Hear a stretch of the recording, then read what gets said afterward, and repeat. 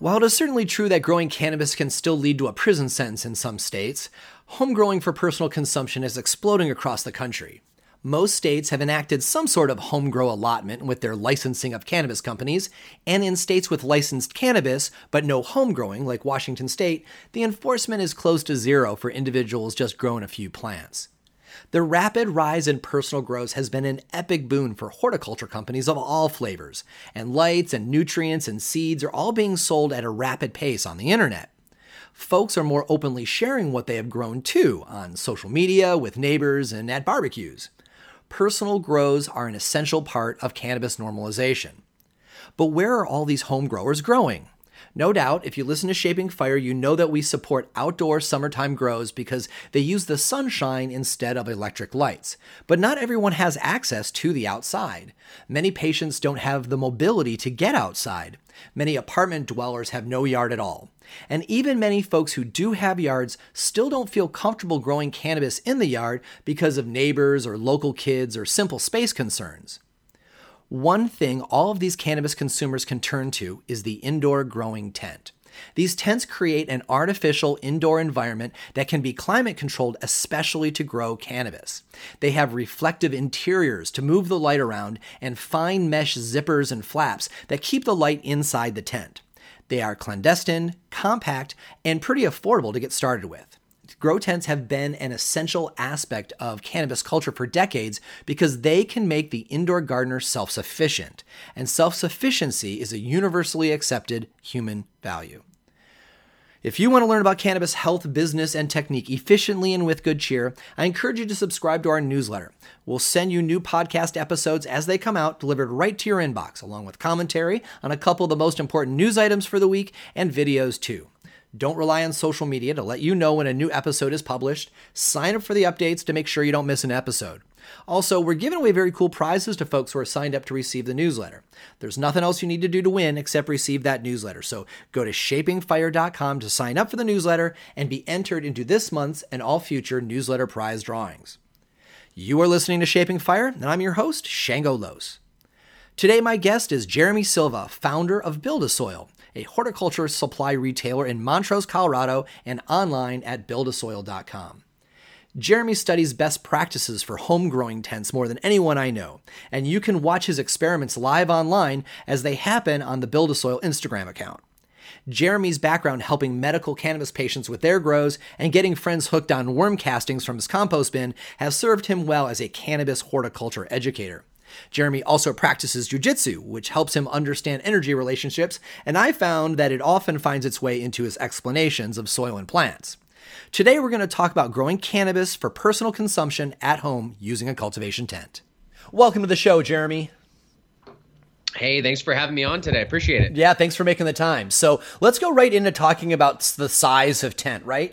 A lot of people struggle a little bit like, oh my gosh, how tall do I need to have my tent? Or how big does it have to be worthwhile at all? And normally when I'm talking to people about setting up a tent, I just say, get a tent that's as big as the space that you have, because no matter how big your tent is, you're going to wish you had a bigger tent in most cases.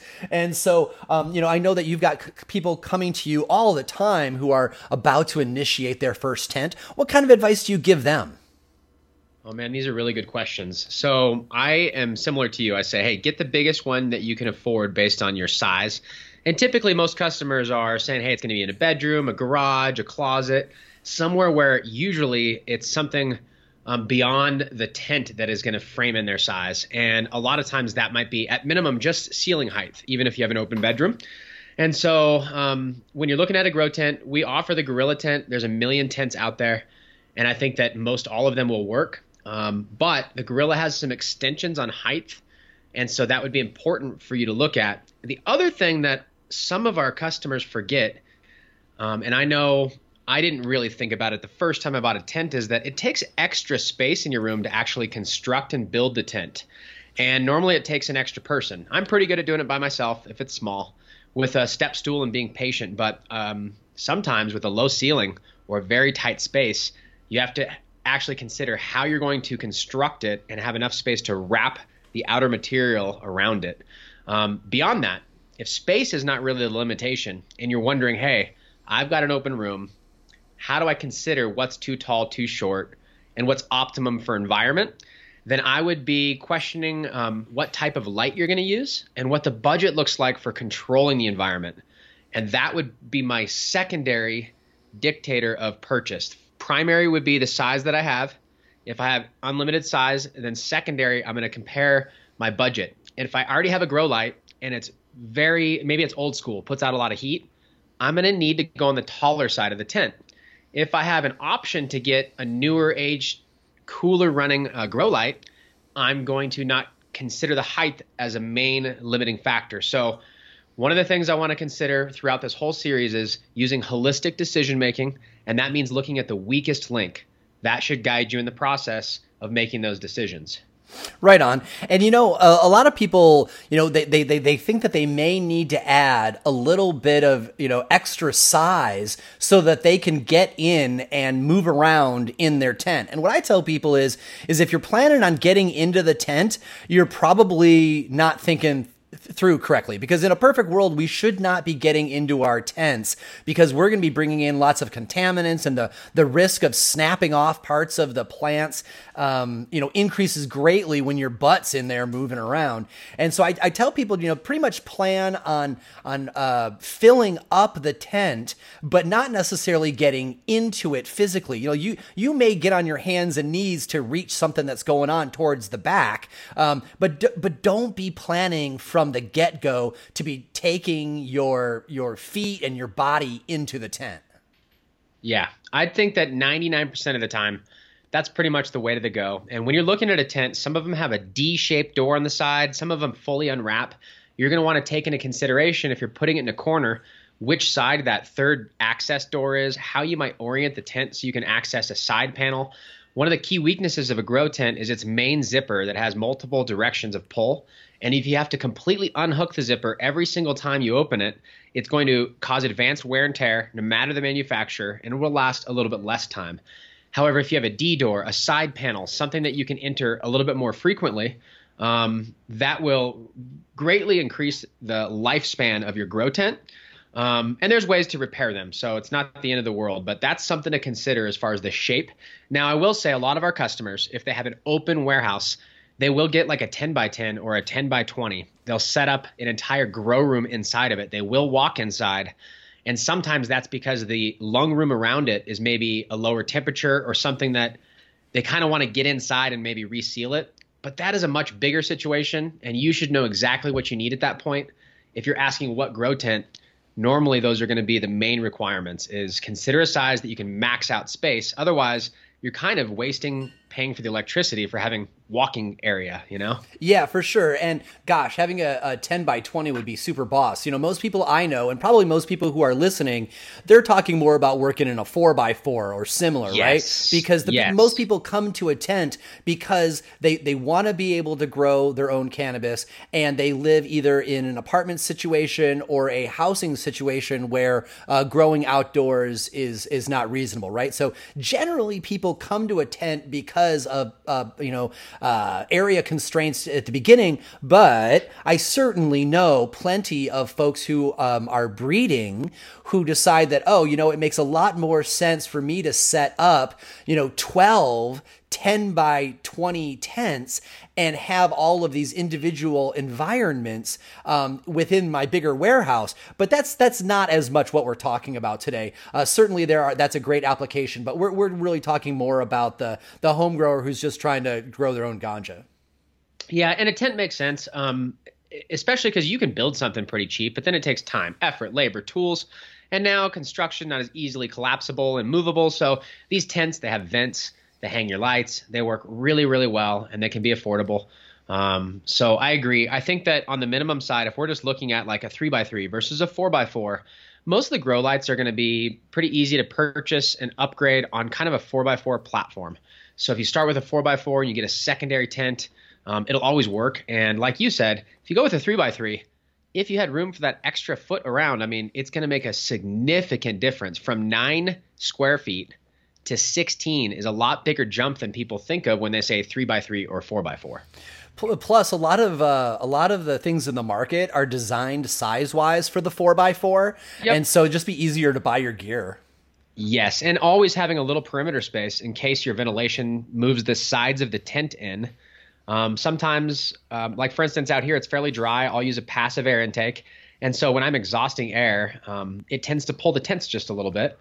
And if you're in a 3x3, it's gonna then shrink your space. And if you out here in the winter, it can create condensation and all sorts of things. So having a 4x4 kind of at minimum, I really like if we can get to that size. It seems like it makes everything a little bit more scalable and a little bit more usable. So. You know, historically, everybody was growing in plastic pots because that's what we had. But over the last several years, we've got really nice fabric pots out on the market. And I've personally, while I don't have one in my 4x4 yet, I have fallen in love with the 4x4 fabric raised beds. When I next upgrade my tent, that's where I'm going because I love the idea of the roots being able to interact with each other so that the plants don't feel like it's as much of a monoculture, that they get to talk to each other, right? But the containers that we use are really should be customized for our growing environment. So, each have their advantages. What you have done more tests in tents than anybody I know. So I'm assuming that you have gone through plastic versus fabric pots versus the raised beds. How do you compare and contrast them? Another really good question. And all of these methods will work. None of them are the right way to do it. It's all what's right for you and your situation. And like you hit on, there's going to be pros and cons for every single one of these that you do. A lot of people jumped on the fabric pot bandwagon and without doing investigation on what the differences might be. So they'd carry their same watering practices from plastic to fabric, and they would maybe unfairly judge the fabric based on old habits. And so I think that as long as you have a idea of your watering habits and what the pros and cons are, you can fairly choose. So obviously with the plastic, it's not going to breathe the same as fabric, and that means that it's going to hold water a little bit longer. And a lot of times if you're trying to sex seedlings and you're forcing them in smaller containers because you're limited space until they've identified their sex, a lot of times you want the plants to hold on to a little bit of water at that point. And if it dries out too quickly, it may lead to more labor on your part. And if you've got a busy life, it may lead to a decline in health in the garden. So in that case, plastic's reusable, it holds more water, and they are nice. The main argument is that plastic will swirl the roots, where the fabric, when it breathes on the edge, it will root prune. And there's a hybrid option now that Grassroots Fabric Pots offers, we sell, and we're slowly working our way down all the way to 1 gallon. But it is a fabric pot that's foldable, which is great for shipping cost and environmental cost, so to speak. It also is reusable, but it's lined about 75 to 80% with plastic, but the bottom inches remain open to root prune.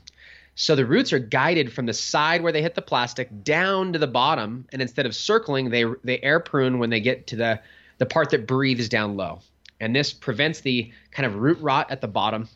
And so a lot of the big plastic containers will have large air holes at the bottom to allow the pots to breathe, but that will let your soil fall out, and then it gets all over the place, where in the fabric container that doesn't happen. So pros and cons. Main consideration with like a living soil grow, whether you're doing plastic, whether you're doing fabric, is going to be the size. And one of the things I've found, most of our customer base who is looking to grow in a regenerative, organic style and look for the processes that mimic nature, and they're into that, right? Typically, what we're going to do is look for a bigger container size because that's more mimicking nature. That's going to allow the biology to keep up with the nutrient cycling. It's going to allow commingling of roots. But more importantly for me, it's going to allow me to go snowboard. It's going to allow me to go spend time with my family. And that means that I'm not potentially stressed out about the garden back at home not being tended to properly. And one thing I know about gardening is it's about discipline and routine. And if we can set that cycle up to be hedged on our side a little bit, so it's a little bit more simple, I think that we're going to experience a year-round production that is very quality. And that is going to be the first step in preventing pests. Because we're consistent, we should not see a decline in health. So I like a larger container. I personally like the fabric that is lined with the plastic, but indoors, the way I'd make the determining factor is if you live in a very humid environment, straight fabric's the way to go. Here in Colorado, it's really dry, so I like the plastic lined fabric. And then either way, you just have to adapt your watering practices to make sure you're not over or under watering because of the slight differences between the methods.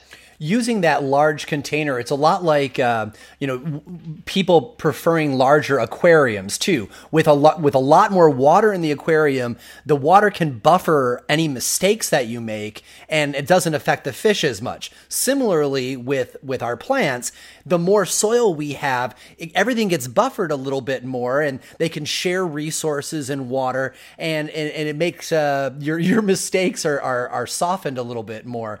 One thing I often hear from patients that I work with is that they've got this hesitation to go with one big container in the tent because they want to keep that option to be able to take the plants out of the tent and go into the light of day or into another room or put, so that they can work on them. Whatever their concern is, they much rather go with one container per plant just in case they need to pull them out. And I often suggest, if that's going to help you while you are learning how to grow, that's not the worst thing in the world. But it's really much better for the plant if you let them commingle like that. How do you help people weigh that out?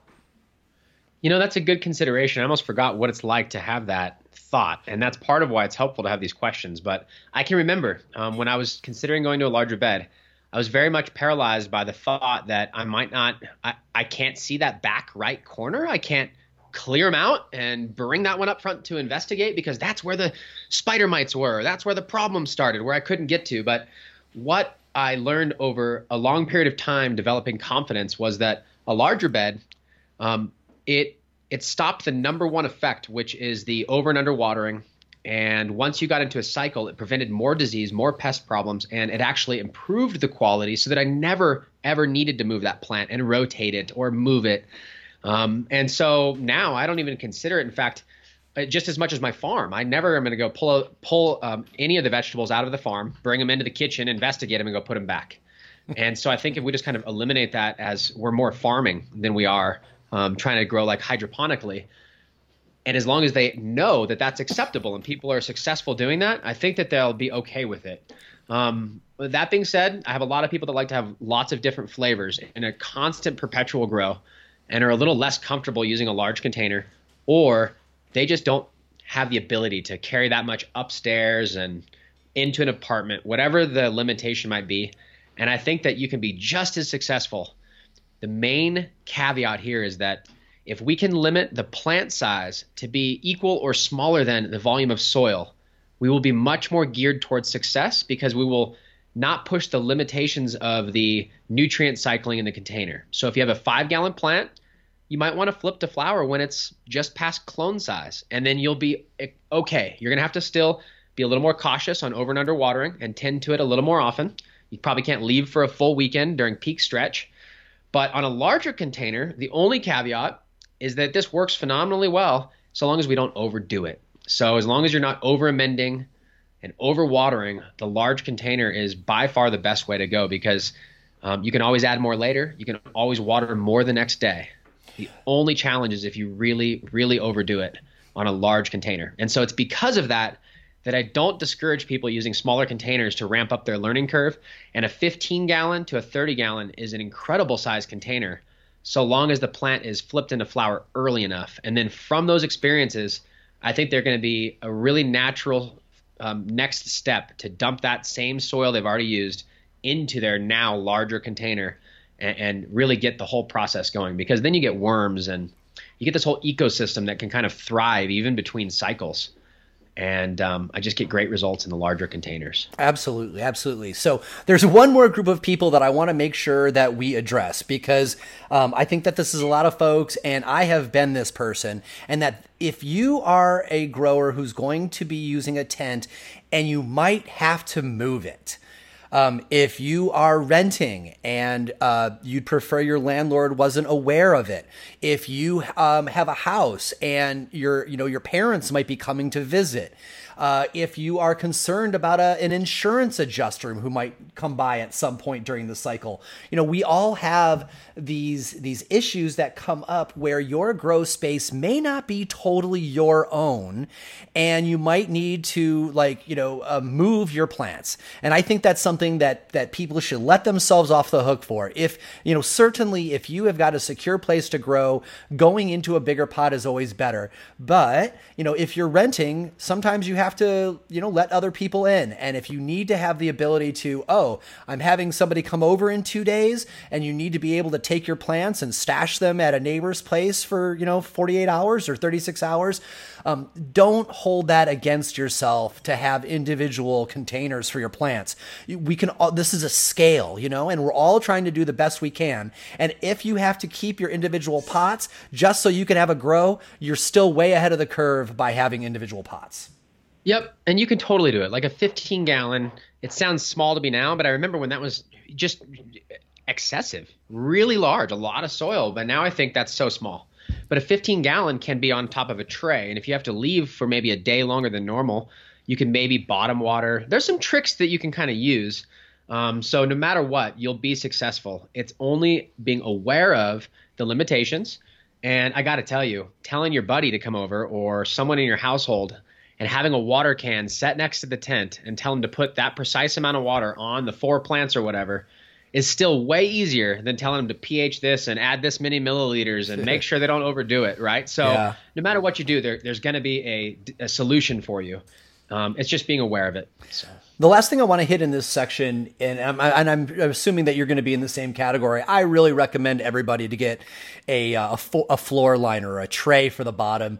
When I first started out, I'm like, this is a place that I'm going to save some money. The bottom of my tent is silver, and I think it might be waterproof, and I'm just gonna go for it. And golly, that was a mistake because the pots give off water and debris and just random stuff. And it also can create an opportunity for condensation between the bottom of the pots and the floor. And so then when you remove the tent, you've got, oh my God, I've had this water spot on my floor of my apartment or house now for 4 months. And, I would not recommend trays being a place that people try to save money. Go ahead and make sure you get something with a lip that you can put under the pots, between the pots and the bottom of the tent, and you'll be really glad you did.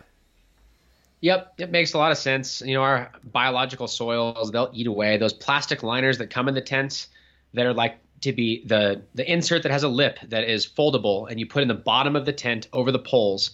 That's mainly to keep any moisture off of the metal, and that's what's going to rust it, and that would leak into the floor. So it's like a secondary prevention.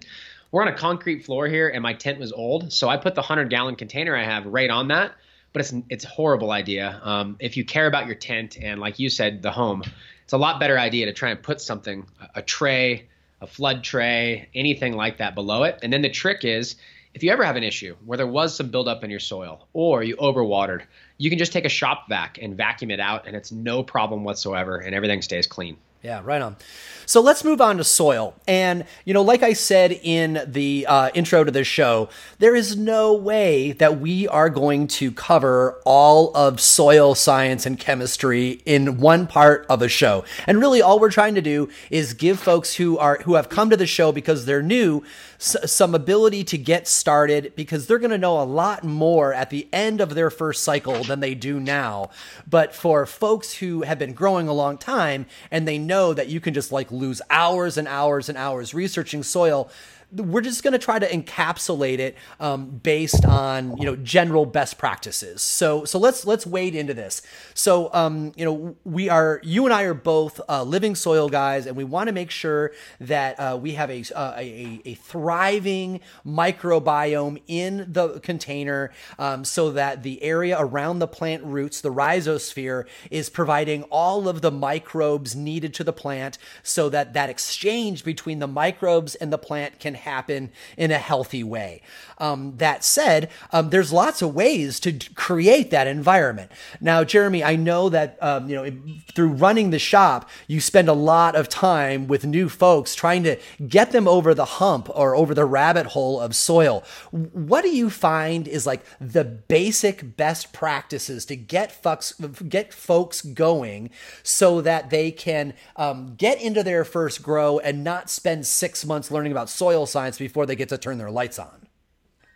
Oh man, that's a good question, because you don't really have to understand it all the way down to its nuances to be able to operate successfully. And I think that listeners will be happy to know that we've had successful grows in every variety of soil that the soil tests themselves basically on paper said would not work. And so these plants do have a lot of forgiveness. And in an effort of really getting better each year, you can really go down the rabbit hole of soil science, soil testing, and balancing cations, and you can definitely improve disease resistance, quality, and yield. However, that doesn't need to be all considered on your first grow, because if this is done right with the basic formula, you can have success and it will be significantly better than what you can find locally, and it's still going to be great medicine. And so the old rule of thumb that we'd used from the forums was to try and find a local compost source that was quality if we could. And that seems to be kind of the challenging part. A lot of times you can reach out and find what people around the area are saying is the best, and word of mouth, message boards, Craigslist, things like that. And from there, we would make a known kind of potting soil recipe. And the main reason is that growing indoors is very different than considering your regional soil and trying to amend that. And in these containers, we kind of have proven formulas where there's a certain amount of aeration, a certain amount of the bulk medium like coconut coir or peat moss, something to be the fluff that holds all of this together. And then another portion is the compost. And so the recipe we first started with was a 3-part recipe: 1 part compost, 1 part pumice or perlite or rice hulls, anything that would add that drainage factor, and 1 part of compost. So we used peat moss, and we still do, and that's mainly because you can add calcium to it to really get that balance. But the shorthand is that if you mix peat moss or coco coir with a good compost and a drainage component, 1/3 each, you should have a great beginnings of a living soil. And one of the things that we noticed in the living soil community was that, like in hydroponic, you could say, what's your pH? What's your water? And you could have the same conversation coast to coast. Where in organics, it was always a little bit of nuance. And that's where Build-A-Soil has brought in soil testing and premium composts that have kind of a known starting point. But if you're going to start in your area, the old school trick, instead of using 1/3 compost, and let's say you have access to a few different composts, I would try each one of them at 10, 20, and 30% of my recipe and see how the plants do. From that point forward, without spending a lot of money and time, you know basically which direction to head. Only reason I say that is sometimes a local municipal compost, it just might be too potent at 30%, where the worm castings down the street might be great at 30%. And so that's the nuance for making your own soil. Beyond that, Build-A-Soil offers pre-mixed soils, and we also are aware of other manufacturers that make good soils we like to recommend depending on where you live. So let's address this idea of no-till right here, because for years and years and years, after every run, we got rid of all of our soil. And while that was fine for the times, I would say that 2 things that we've learned encourage us to keep the soil from one run to another. Number one, redoing your soil after every run can be expensive, especially if we're trying to do this on a reasonable budget.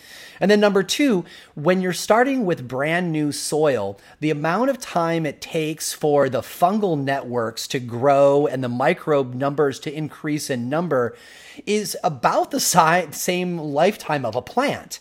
And so your soil is really just getting to be its best at right about the time of harvest. And so I really like to just leave that soil, in the container, top dress it to refresh some of the nutrients, and then just plant my new clone just to the side of where the root ball already is from the prior plant. That way you save some money, and your second plant you're planting into a pot that is already fungal rich. What are your thoughts? Oh man, that's perfect. And it's all almost conditioned to be balanced towards that type of plant as well. And so the limiting factor, like you said, is now we're erring on the side of monocropping the same type of plant over and over again. And one thing we know from farming is you probably got to like rotate crops, right? And so one of the things we do to overcome that is by making sure that there's good biology there and using best practices. But because we're bringing it indoors and because we're harvesting and taking from the soil, all you have to do is remember to top dress and add some basic organic amendments back. And as long as you're slowly feeding that system, it'll constantly feed back to the plant and you'll have a lot of success. Now, in a regenerative agriculture setting, to build soil without soil testing that is going to be productive, we know that you can basically use cover cropping in animal husbandry, and that would literally make soil out of nothing, attract worms and predators and birds and everything you can think of. We can't quite do that indoors, but one of the things we can do to improve a soil that may not be adequately balanced is to grow a little bit of cover crop. And this can get out of hand, but if you do it short and then just kind of work it in with your hands, pretending like you're a migratory animal or stomping it down or chopping it up, work it into the top layer, not really tilling, but just adding to that mulch layer, that will create an ecosystem. That ecosystem, if you put a few worms in there, will now constantly break that mulch layer down for you, allowing you to keep your soil again and again. And whenever you top dress, that's basically feeding the worms that'll make this into an active fertilizer for you. And in doing so, it usually keeps it relatively balanced. And we've learned a few things like calcium needs to be considered. It's very important for disease resistance and plant health. But as long as you know a couple basics, a top dress is almost all you need once you have this little ecosystem working. And it just gets better and better with time. Where one of the things I've observed is if things are too potent and we never grow a cover crop or we never have the worms, it can kind of start to skew one direction. And so it may not be immediately advantageous, or it may not appear immediately advantageous to add some worms or to go through the cover cropping process. But when they're used properly, they can keep this ever cycling without getting out of balance. And I think it's really valuable. Before we leave soil, let's talk a little bit about nutrition. Again, this is another topic that some people dedicate their whole lives to, figuring out what the best nutrition is. But when you're starting out, you really can do a lot with just a little bit. And what I tell the patients that I help them get their growth set up is that if they take a good quality soil like you have described on the 1/3, 1/3, 1/3 system, and that if you amend it with worm castings and you water with compost tea, that you will not fail based on nutrition. There may be things that you can do better as you get more experienced, but good worm castings and compost tea will give you enough to give yourself some good medicine. What are your thoughts on what is kind of your entry-level nutrition solution as you continue to get more experience? Perfect. This is a really good question. So you hit the nail on the head. There's a wide enough margin of error where if you're using good inputs, you're going to have good results. Now from there, I will say the number one limiting factors that we've seen, and they may not be immediately transparent, but you'll notice disease resistance and everything is better. And that is considering what a lot of people call like a high bricks methodology. And that is typically when we look at what creates that nutrient dense, really sugar creating plant is calcium, phosphorus, and balance between the other cations and anions. So when you have this balance, the plant's biology and the plant's resources, they're never robbing Peter to pay Paul. Nature has the ability to get the job done more ways than we can imagine. But its path of least resistance is how nature is going to work. And if something's missing, it's just going to move on and use something else to do its job. Our goal is to keep the ink cartridge in our printer, so to speak, full. That way we're never using the wrong color or anything. And that's kind of what you're going to see, where if you can focus on the number one limiting factor, I think, in a compost is that it's going to be low on calcium. And second to that, usually it's going to be imbalanced in the phosphorus to potassium. And so right away, without knowing much, if we just know we're using a lot of compost, I know that usually calcium and phosphorus are low and potassium's high. And it'll work great. But if we were to add some calcium and some phosphorus, either Calphos is a great product, or gypsum and fishbone meal, there's a number of ways to do it depending on your resources. You typically are going to gear yourself up for a healthier plant that's able to build its cell walls faster, have a larger yield, and the phosphorus is going to be the main energy source there. That being said, we were successful for a long time using, all of the compost and not really considering those advanced topics. So I've got a personal question of myself. In adding calcium, one of the challenges is always having these inputs be available to the plant, because they need to be broken down by the biology a certain amount. And I noticed that many organic shops, including your own, carry the crab meal. And so I thought, oh, all right, well, I live on an island and we get crab all the time. And so I just get the Dungeness crabs that we eat, and I put them in a bag and I hit them a bunch with a hammer to make my own dust. And I kind of scratch it into my top, and so that I water through them. Am I kidding myself that calcium is bioavailable to the plant? No, that's perfect. Not only that, you're getting a lot of chitin. And I will say that one of the things you'll notice when you start, say, making a worm bin, one of the first things you learn is that the worms don't eat anything. They exude enzymes that are particular to the compound they're breaking down. The first is cellulose, second is chitin. Those are the two most abundant there are. And so you're going to have a lot of enzymes geared towards breaking those down. But there are ones specific to phosphorus, calcium, all sorts of things. And when you add that material, you're steering the biology to be creating materials that will break that compound down. And so in a worm bin, as long as you don't introduce a brand new material all the time, it's normally microbially geared towards breaking that down. The only difference in the product that we sell is that it's been ground down to probably slightly finer. And I will say that the way you're doing it, there's going to be some short-term and some long-term, but in a highly biologically active soil, especially one with worms, you're not going to have any problem making that calcium available. I think it's a great way to go. You can add eggshells, all sorts of things.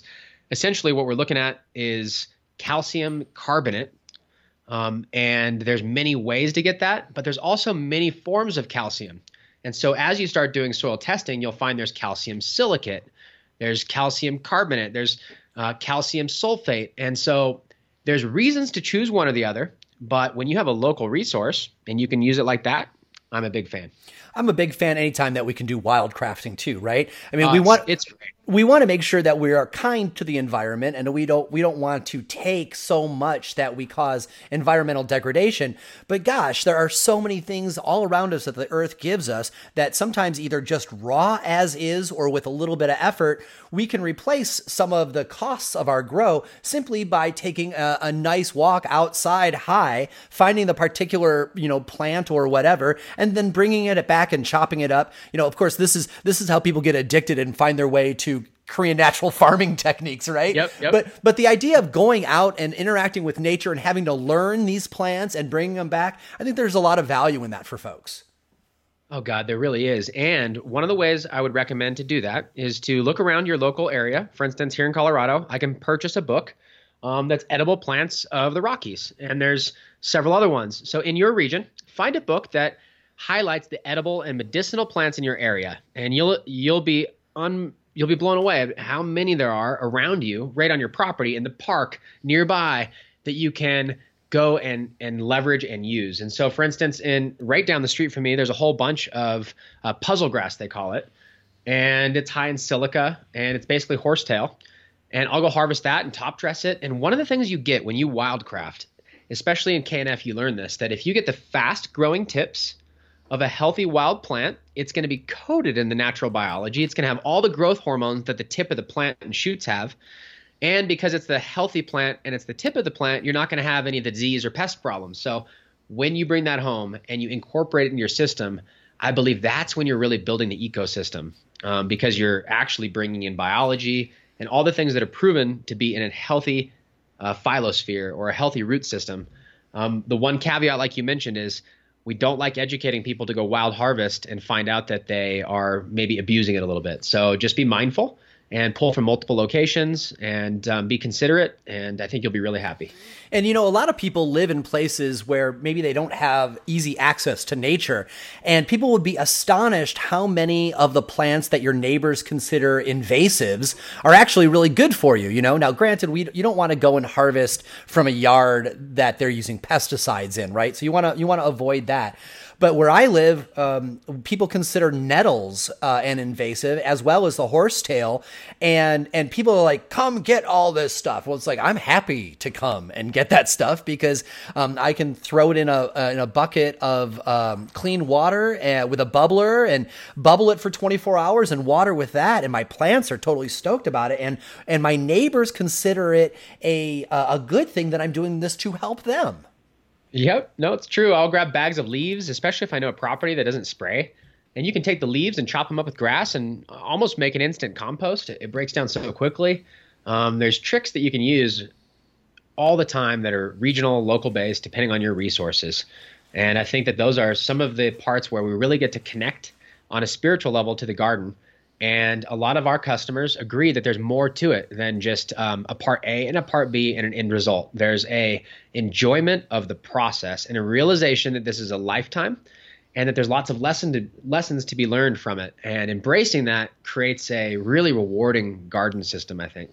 Fantastic. So when we come back from break, we're going to start off with the monster topic of lights. But for right now, let's go ahead and take that first short break. You're listening to Shaping Fire, and my guest today is Jeremy Silva, founder of Build-A-Soil. This message is for folks who grow cannabis. I'm talking to home growers, patients, and commercial growers too. I'm probably talking to you. When you plan out your next growing cycle, be sure to check out Humboldt CSI seeds at HumboldtCSI.com. Caleb Inspecta and his family have lived in Humboldt County for over 100 years. For the last 40 years, 3 generations of his family have cultivated extraordinary Sinsemilla cannabis in Humboldt, Mendocino, and Trinity counties. Because of his lineage and the hard-earned experience that comes from growing up, smoking, and sifting large populations of cannabis plants in Northern California, the seeds you'll cop from CSI will be winning genetics based on longtime heavy hitters and updated and resifted to bring out new and exotic traits and better yields. Go ahead and ask around. Caleb, also known as Inspecta and Pirates of the Emerald Triangle, is a breeder's breeder. He reaches way back and works with significant strains, recreating them in new and interesting ways that you'll love as a toker and a grower, as well as offering you some surprises that will delight serious seed traders and cultivators. Humboldt CSI goes a further step and selfs all these chemovars so you know all the seeds will be female. These are not experimental feminized seeds. Humboldt CSI releases some of the best female seeds available anywhere, and it will show in your garden. Folks grew quite a bit of CSI Humboldt genetics last year here on Vashon Island, and everyone was pleased. The patients had beautiful female plants and didn't have to cull half of their garden as males. The folks growing for the fun of getting high grew colorful flowers with exceptional bag appeal and great highs. And breeders had 7 out of 7 females in a pack, which gave them a lot of phenotypic choices. Take a moment right now and visit HumboldtCSI.com. You'll find an up-to-date menu of both feminized and regular lines, along with photos and descriptions. That's HumboldtCSI.com. Living soil and regenerative cannabis agriculture are surging in popularity, and to implement these biological solutions, real science education is vital. If you are interested in all things probiotic growing, you will probably want to attend this year's Science of Organic Regenerative Cannabis Cultivation Conference. For the 3rd year in a row, co-founders Joshua Rutherford of Dutch Blooms and Leighton Morrison of Kingdom Aquaponics have lined up an incredible array of educators with all new content for the traveling event. They're calling it Version 2.0, going deeper down the rabbit hole. This year's teaching staff includes Elaine Ingham on soil biology, Chris Trump and Wendy Kornberg talking Korean natural farming, Kevin Jodry on cannabis genetics, Kelly and Josh from Dragonfly Earth Medicine, Suzanne Wainwright, the Bug Lady, Chip Osborne on soil chemistry, and many other thought leaders rotating in and out for different cities. So consult the website to know who specifically is coming for each location. There will be a breeding panel, a Q&A panel with the entire teaching staff, and on Saturday night, there will be a bubble hash discussion as well. Joshua has built in significant informal time for you with the teachers. The teaching staff is just as excited to work with you as you are about attending. There is also no advertising during the event. The only vendor booths are for cannabis seed breeders. Your tuition is what's paying the staff, so they'll all be present and attentive to you, not a corporate sponsor. Even better, the conference is not just for folks on the West Coast. Humboldt, California is hosting one event for sure, but the show is going on the road to Vancouver, British Columbia, Portland, Maine, and Whitmore Lake, Michigan. Get out your pen now because I'm about to give you the website. This is a fabulous opportunity for you to hear from an array of nationally recognized top-shelf soil educators all in one place. Not only that, this isn't just beginner stuff like you get at most conventions. This is an intensive for people like us who totally nerd out on the rhizosphere and growing in living soil. And if you attended last year, be assured that this year is not simply a repeat of last year. Every speaker will present different material than they did last year.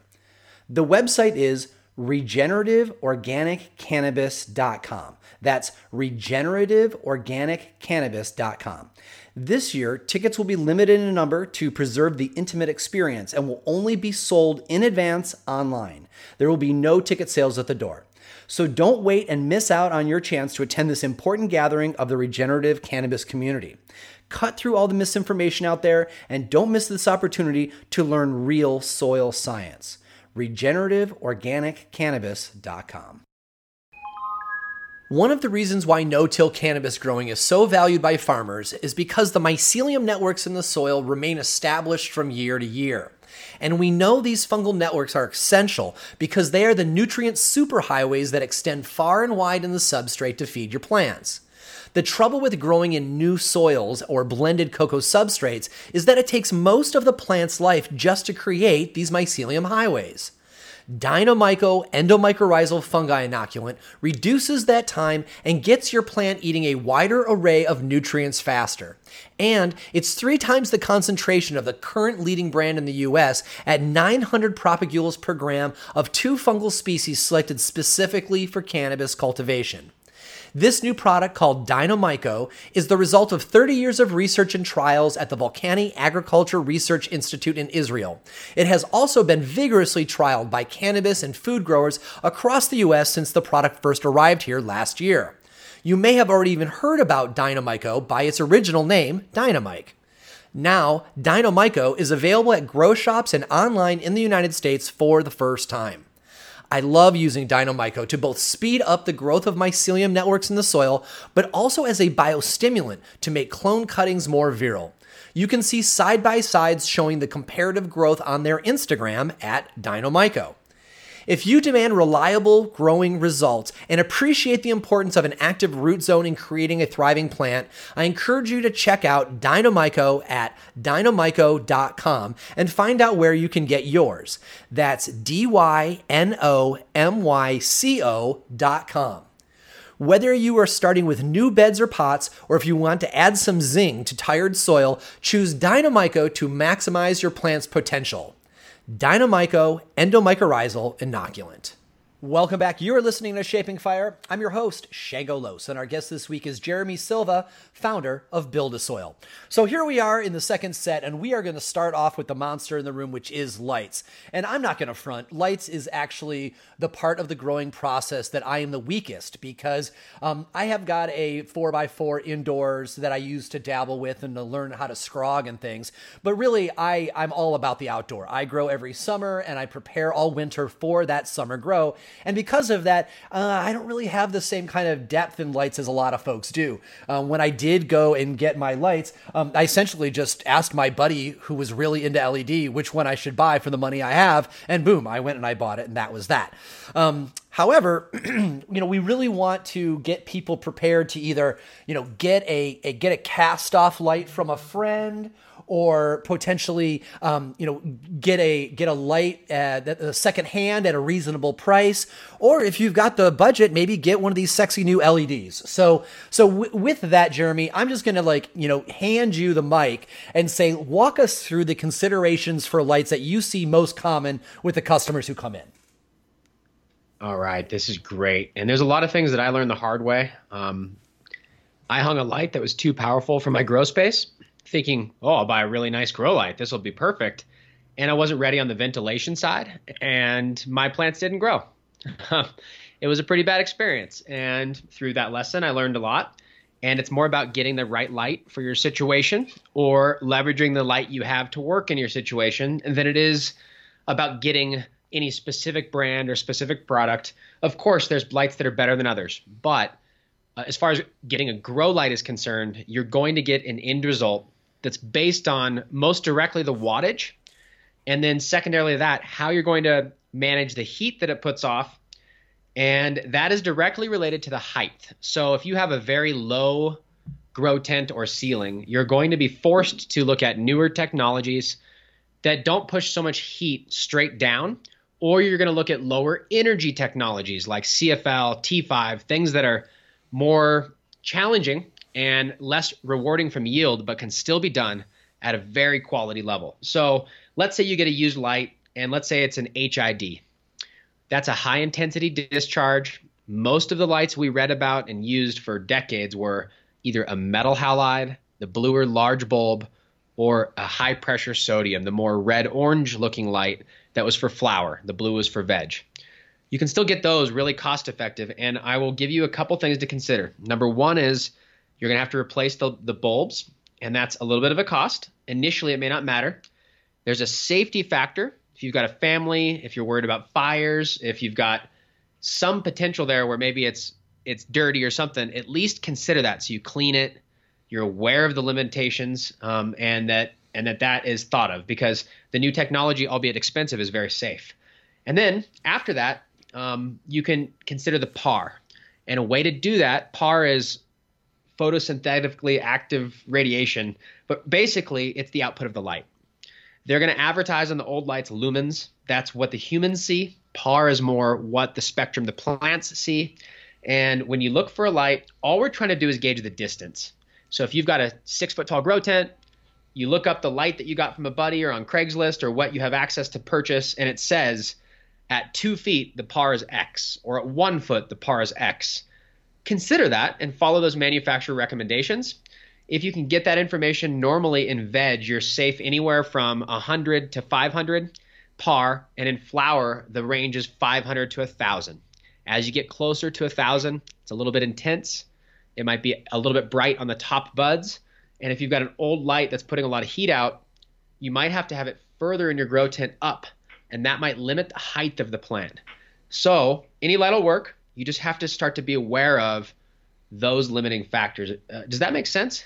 Yeah, it does, because really we all grow weed with all these different lights. And so you just have to be prepared. Like, okay, if you're going to choose a solution that fits your budget but produces a lot of heat, well, then you're going to have to make up for the heat. If you've got more money but you don't want to have as much heat, well, okay, well then you're going to react to that. I like your general thought, though, to get started with whatever you can and don't put off the growing just because you don't have the sexy new light budget. Yeah, and especially if you're like me and you were buying cannabis beforehand, it's going to save room in your budget so quickly once you get started. You'll change from being just a consumer to being a producer, and that'll give you options. Even if you never make money from your grow and you never sell a vegetable, never trade cannabis, just having offset your own personal budget and being efficient enough to not overpay in electricity versus your production, you'll be doing great. Now, the new spectrums, the new technology, they definitely produce better quality. So if you're in a situation where you can just go buy a grow light, I would definitely recommend looking at LED, ceramic metal halide, because those two technologies are pretty proven, and there's a lot of manufacturers that make them, and there's a lot of basic information about like how far to put them, all that stuff. So let's hit on, will you say a couple words about the age of bulbs? Because, there are a lot of people who get lights from their friends, and, bulbs have only got a certain amount of life in them before they start to shift spectrum. But because I've never owned these, I've never had that experience myself. Yeah, and you'll notice, so there's a couple things. It used to be that we all used glassed glass hoods. And you'll find that if you're in the used market, you'll find an air-cooled glass encased hood where the bulb is up in this big hood, and below it is this glass panel that closes, and then you can put vents on both sides and move the air quickly through there. The idea is that now you can use a very powerful grow light, getting the actual par level that we want on the surface of the plant without getting the heat directly on the plant. You'll suck it out of there with a vent. The challenge is that blocks the light. It gets dirty inside of there. It lowers the actual light value if you're not considering cleaning it. And then from there, the lamp inside there can get dirty. And then beyond that, if you're not cleaning that lamp between cycles, it also decays. And when it starts to decay, the ballast that is sending the power continues to feed 100% of the power to a bulb that can no longer receive it. So once it gets out of whack, it starts to decline faster and faster because it can no longer handle the excessive power that's receiving based on its decay. And I think that it's not just dimmer. And so if you were to read the par, it may not be a huge difference, but it starts to slide in spectrum. So if you're trying to use that ink analogy, if you've got a light that is able to produce a certain picture of color, as it decays, it's not able to fulfill that color, and it starts to change. And so you'll notice, depending on the manufacturer, after a couple of cycles, you start to either lose a quality or a yield. And so some growers either get a cheap bulb and change it every single time. Some alternative growers will say, hey, I'd rather get the best quality lamp, and I'll replace it according to their directions, which is usually on a certain number of hours. And if it's only in your flower room, that's 12 hours a day. You can calculate that number of hours, and it's kind of like a water filter. Sure, you can push it longer, but are you still receiving all of the benefit? So this conversation moves smoothly into the discussion of ventilation. There is an entire range of ventilation woes, from the worst, where you've got a really hot light that if you don't ventilate coming out of your tent, it'll just cook your plants, all the way to, very modern LED, which are pretty much cool. They might give off some heat, but nothing that's going to threaten your plants, and may actually help your tent stay at a pleasant temperature, just because that heat it's giving off is actually going to be an advantage. So I think a lot of people miss the idea that it's not just simply taking an exhaust tube and putting it from the inside of the tent to the outside of the tent. The amount of energy that goes into your fan is something that really should be considered. Yes, and I think that the home grower would be they could benefit from two tools here. Obviously, you need an exhaust fan. You can have an intake fan, and a lot of people will match the power of those. Or the next tool that I recommend would be a variable speed controller, kind of like a dimmer switch for your fan. We carry a product that has one built in, or you can buy the basic one and add it separately. And another thing that you can use is a feature where you can either control it on humidity, or you can just use a basic timer and turn your fan on and off based on a timer sequence. And the reason why these tools are important is most growers find that when they just hook up a fan, it may not be exactly what they need to keep their environment right. And so there's a couple of scenarios I'll share. If you have a light that's older and puts out more heat is based on the wattage. So if you have a 1,000-watt light, it's going to put out very similar amount of heat to a brand new 1,000-watt LED. The difference is most people LED-wise are so much more efficient, they can use half the wattage and produce very similar results. So there's going to be less heat. The other difference is that the newer products like that, they push less heat down and more heat comes off the top. So it's easy to evacuate from the top of the tent by exhausting the air. And as you mentioned, if you need that warmth, here it's cold in Colorado, that enables you to either slow the venting down or put it on a timer so that you can keep the heat in the tent. And so the consideration to balance there is one of looking back at the weakest link. The weakest link in a grow room is going to be the extreme. So if temperature is too high, you have to vent. But let's say the temperature is in range. Now the reason to vent is based on CO2 and humidity. So the two things to remember is that plants require CO2 to grow. So if you put them in a sealed room with no fresh air, they will eventually suffocate from burning all the CO2, just like a human would with a bag over their head with no oxygen. So in a grow room, we need to ventilate it. Every bit of fresh air you bring in adds fresh CO2. That's why a lot of organic growers won't supplement CO2, because they'd rather just have passive or active airflow, and that's where they get CO2, just like nature. So as long as you have some air moving, you're fine. That doesn't mean it needs to be cycling like crazy. So if it is too cold and it's really low humidity, I would actually run my fan maybe every 15 minutes, every hour. And that might keep me warm enough, and it might keep my humidity up because the plants transpire. It makes a really nice greenhouse effect in there. But here in Colorado, if I just plug my fan in full blast 24/7, it's going to be less than 10% humidity, and it might be too cold. So venting and lighting is based on trying to find the optimal environment. And without knowing your actual numbers, I would say that if you can have in veg 70 degrees, 75, 80 degrees, somewhere in that range, and a high humidity, 50 to 70%, you're going to have very fast growth. Contrary to that, in flower, you probably want to say in a similar temperature range, and colder at the end is not as bad, but you don't want to be above 50% humidity for most people. You want to be in that 40 to 50 range so that you can have good plant health but avoid the mold. If you consider all that and you're able to get the environment right and your vent is on every once in a while, you've made it. You're good to go. I've heard many people try to save money when they're setting up by using an exhaust fan, but skipping the intake fan on the idea that, well, when I'm sucking air out of the tent, there are enough like little spaces between threads and areas between zippers where air gets pulled in to just because there's a vacuum being created inside the tent. Is that foolhardy? No, that's perfect. You have to be aware of what it does. So here's the thing. That's called passive air intake. When you exhaust, it creates that effect where because air is leaving, air is going to come in somewhere. The challenge is if your tent is very sealed and it's in flower and you don't want any light leaks, it's going to suck the sides of your tent in, dramatically reducing your space. There's two considerations. One is if you have a Scrog screen frame or a PVC frame in there that you build to put a screen on, that creates a frame that will not allow the tent to suck in anymore. And now the only side effect is a negative pressure, which does keep it fairly clean because now the air is constantly exhausting any contaminants, any molds, but likely not a lot is coming in. Alternative to that, you can, on a veg tent, open up. A lot of these tents have a Velcro flap that you can roll up, and it will really let the air in so that when you're exhausting, it comes in at a high rate. And I think that that's fine because a lot of times you end up replacing these fans. They're constantly burning electricity.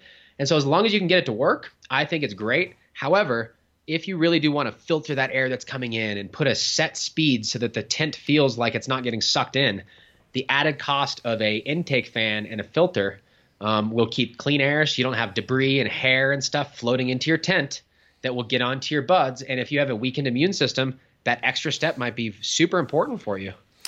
So, all this has been leading up to actually growing the plants. And people ask me, like, what should I grow? And what I tell people is grow what you want, right? Like most people are usually getting into this because there's certain flowers that they particularly like and they want to make sure they have them.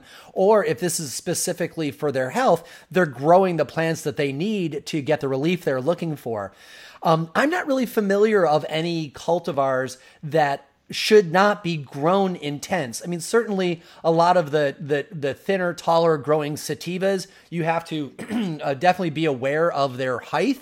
And you have to manage that, which we'll talk about a little bit later. But have you do a lot of side-by-side testing. Have you come across any cultivars which really should not be considered for tent?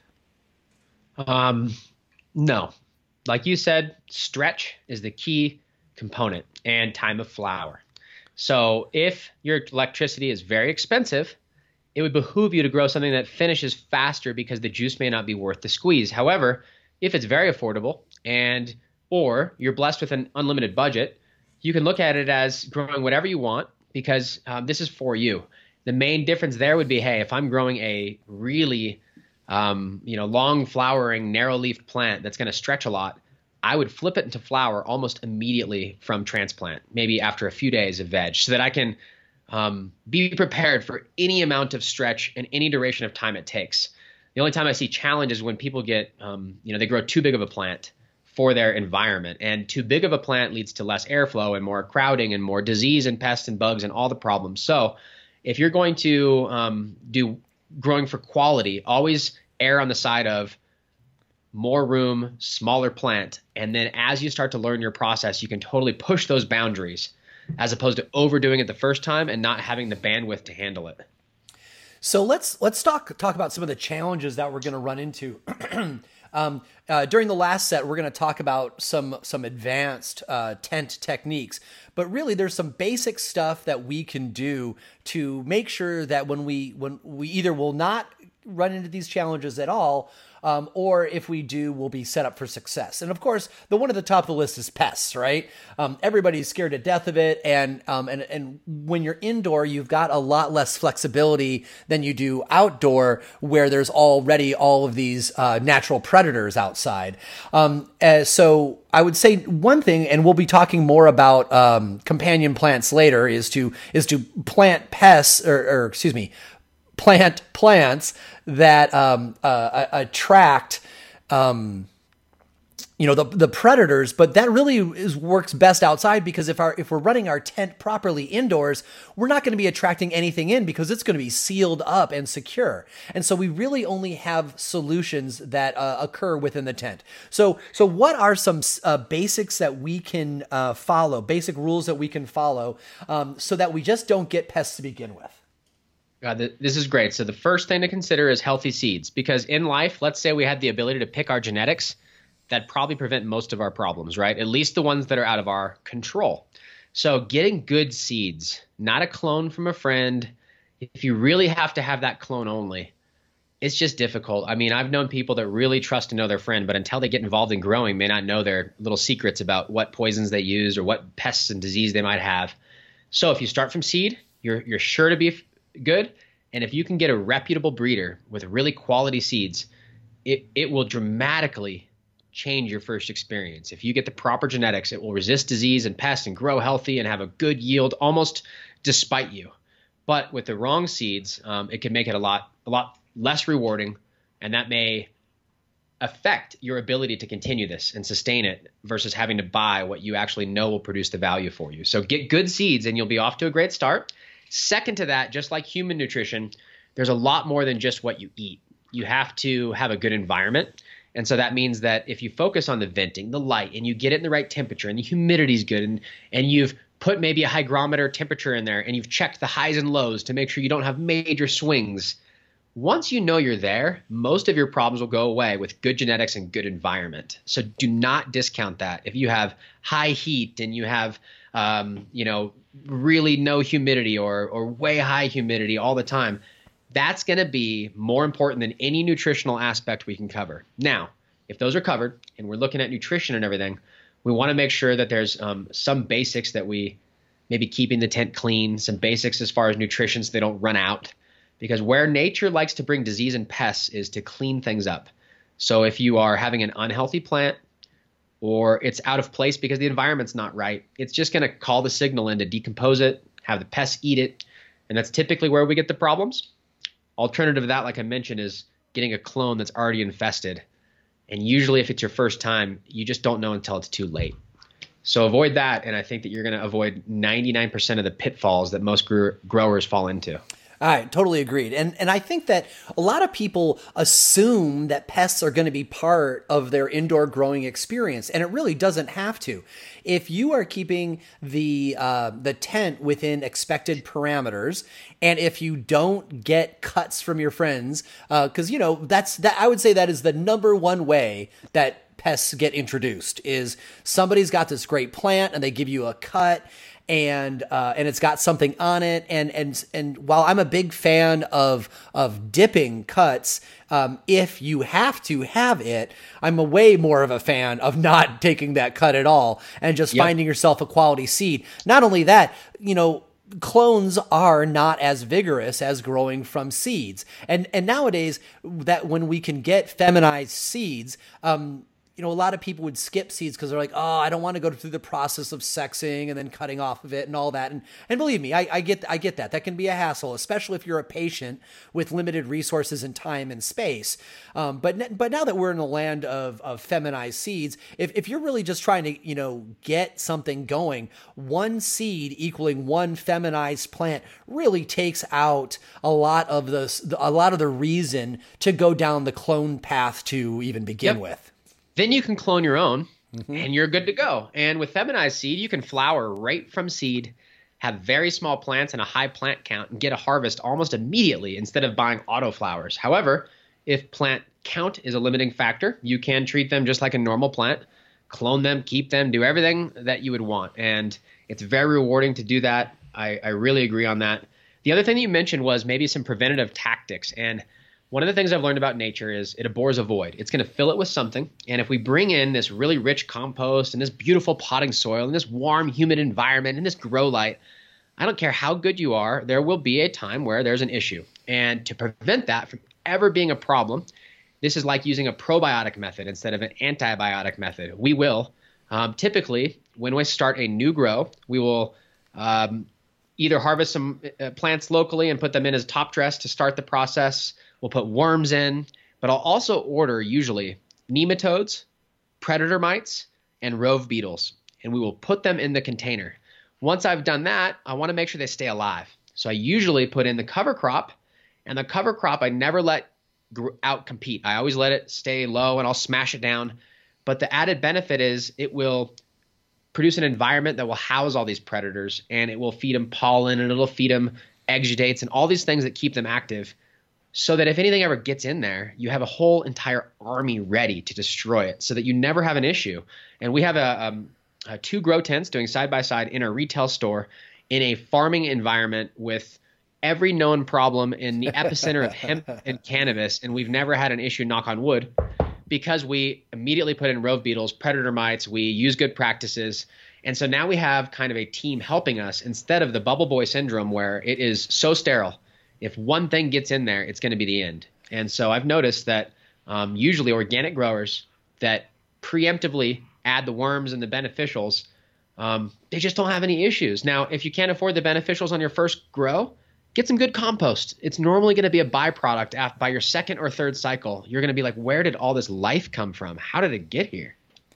I can't help but laugh thinking about that. I had never really, I follow you on Instagram and I follow your side-by-sides that you pretty much continually do, but it's only now occurring to me that you've got growers from all over Colorado walking to, coming into your store. Like, I got russet mites. What is this bug? And I'm like, get the fuck out of here. Man. Like, what? You serious? You got to keep those bulletproof. Get out of here.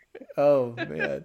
So yeah. And so many times with new growers, the first thing that they have to deal with is fungus gnats because, I think that we all tend to overwater. And the beneficial nematodes that you're talking about, especially I think it's pronounced hypoacis nematodes that take care of fungus gnats, that's a great place to start. And granted, all three of the categories that you suggested, when they work in concert together.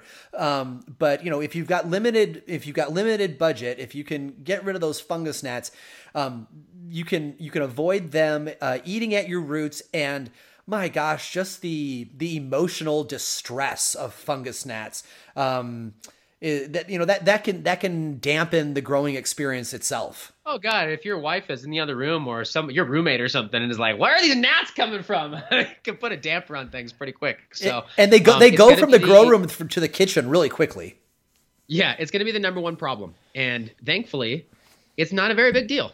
And by your second or third cycle, they'll be 100% gone. That's the advantage of not having to start from scratch every single time. But I don't care what we do. If we get a compost involved, there is a chance that their favorite food, gnat's favorite food, is going to be that compost. And it's possible there's a larva. It's possible that they're in the house plants already, or somehow they get in that soil. And the idea of putting the hypoapsis you meant, they changed their name to, I think, Stradio now. May have changed again. But those are the predator mites. And those will eat the larva, and they're great. The nematodes are a little smaller. So the idea of the three was the smallest is the nematode. It's microscopic inside the soil. And the next was the predator mite, and that is the next size up. Larger than that is the rove beetle, which is about the size of a grain of rice. And so when you cover all three of those sizes, you fill a lot of nooks and crannies within the ecosystem. And if you get that started right away, even if there is some gnat larva, it's never going to be a problem. You might see a few gnats. It'll never get out of control and eventually goes away. However, if you wait until you have the problem, it's going to take a month or so, and it's going to take some active participation on not excessive watering and really making sure that you consider all the things to get rid of these gnats. The good news is you can grow an entire cycle and have bad gnats, and the only downside is they may be a vector landing in your leaf material. And when you go to trim, you might want to be conscious of that and make sure that it doesn't involve itself in your final product.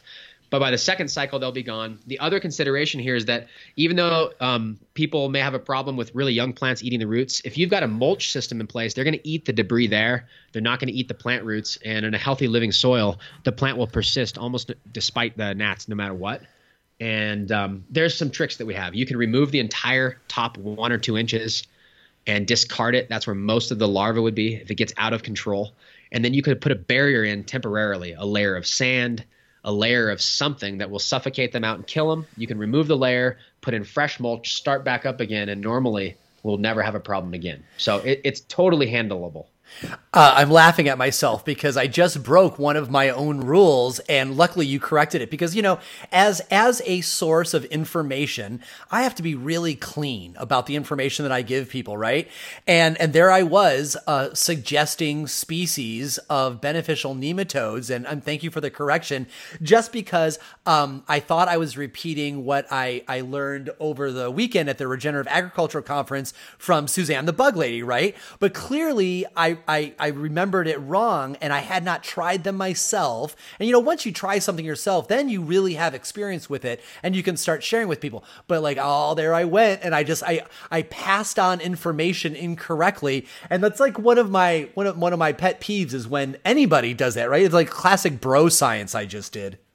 Yeah, but you did a good job in the sense that your source was a very proven source that's reputable. And although you confused a couple of the words, it would have led to the correct information for anyone that does their part, which is researching whatever they receive as information to process into their garden. So I don't care if I provide the information or someone else does. Do a Google real quick. Just make sure that you're doing your part in your garden so you're never a victim of bad information.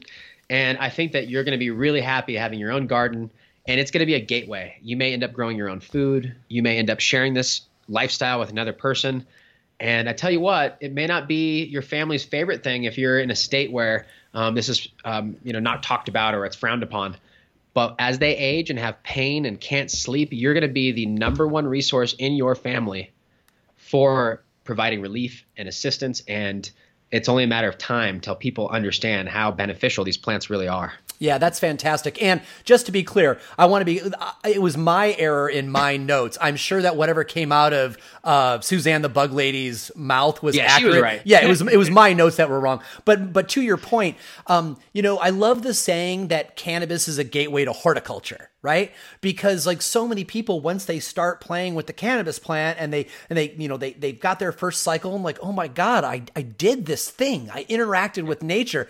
It's a very short jump to growing your own vegetables. And I mean, heck, we'll talk about this more in a little bit, but it's even fun to grow lettuces and other potential things inside your tent with your plants. Once you get over the hump that you can and deserve to interact with nature, all the doors fling open. Yep. It's incredible. I mean, you can go down the rabbit hole. It's like your own Lego set with nature. You have these periodic table of elements. And although there's so many of them, all they are is a mixture of energy in about 9 different rotational shapes. And somehow they create our entire fucking universe. And when you can interact, I grew up in a cul-de-sac, and you plug me into this system where I'm manifesting my own reality and transmuting a thought of this plant into 3D printed version in front of you. It's like there's a power in that. And all of a sudden you start looking forward to the days after you plant the seeds, and you start looking forward to opening the tent door. And it really starts to take over your life in ways that you'd never expect. Yep. So let's do one more best practices before we go to our second commercial. And just like pests, mold, botrytis and powdery mildew scare the hell out of a lot of people for good reason. But really, if you set yourself up correctly from the beginning, your likelihood of having any issues decreases greatly. So what are those best practices?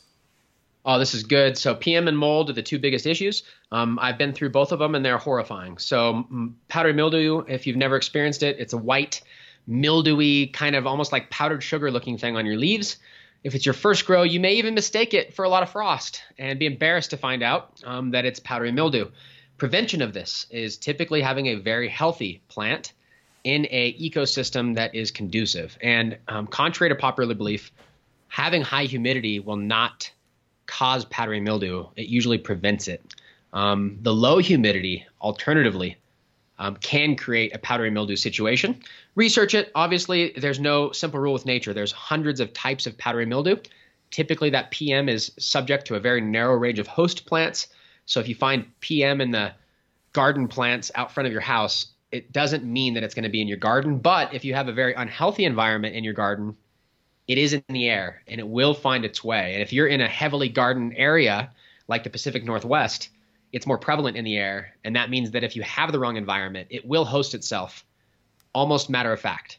Just like making sourdough bread. You leave out the material, it's going to happen. So that being considered, or that taken into consideration, if you have the right environment, that means you have airflow. The temperatures are proper and the humidity is proper. That's going to lead to a healthy plant that is not underwatered on accident for days at a time. If that is all taken right, then that means that the next step is to consider your environment being flat with a light. It's not a sun going around the plant. And in a tent, as you start to maximize the space, you're going to have to now clean up the lower legs of the plant, remove leaves, so that there's more airflow and you don't have a hosting spot for moisture to sit on certain leaves where it can be a vector for disease to grow. And then as you get into flower, the opposite's true. If you have too high of a humidity, that can lead to actual botrytis, or this bud rot they call it, of mold growing in a very dense, wet flower.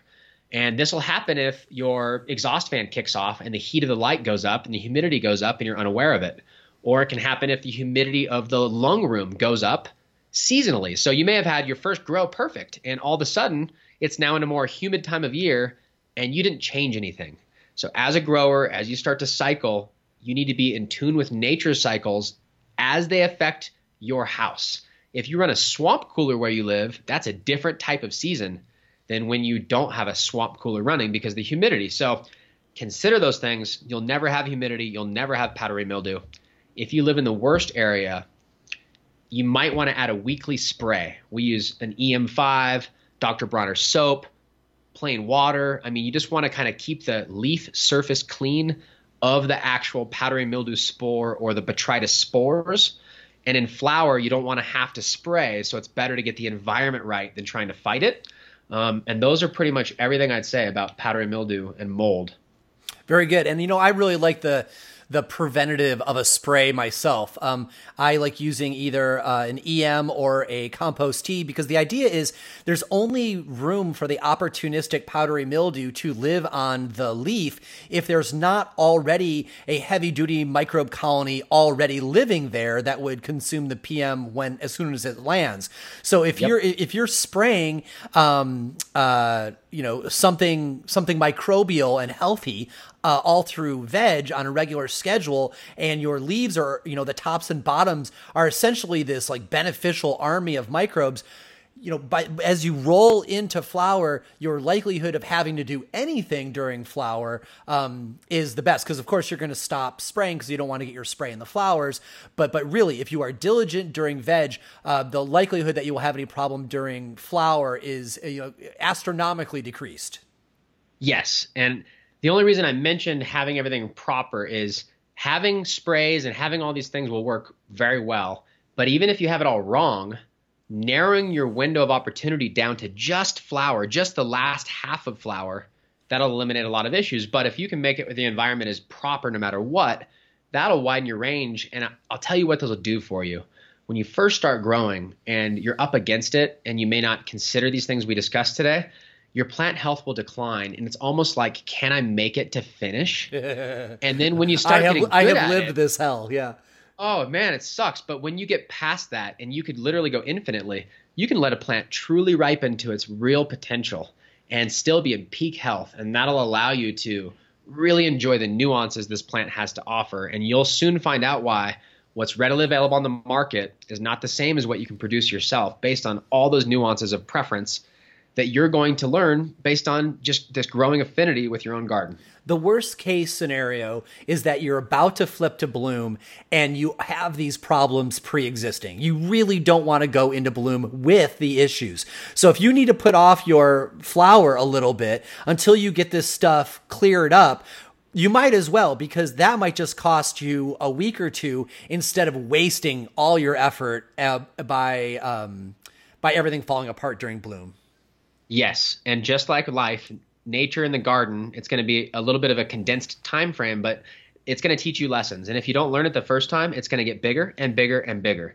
So as soon as you notice an environmental difference, try and fix it. And as soon as you notice something off, try and be considerate of it.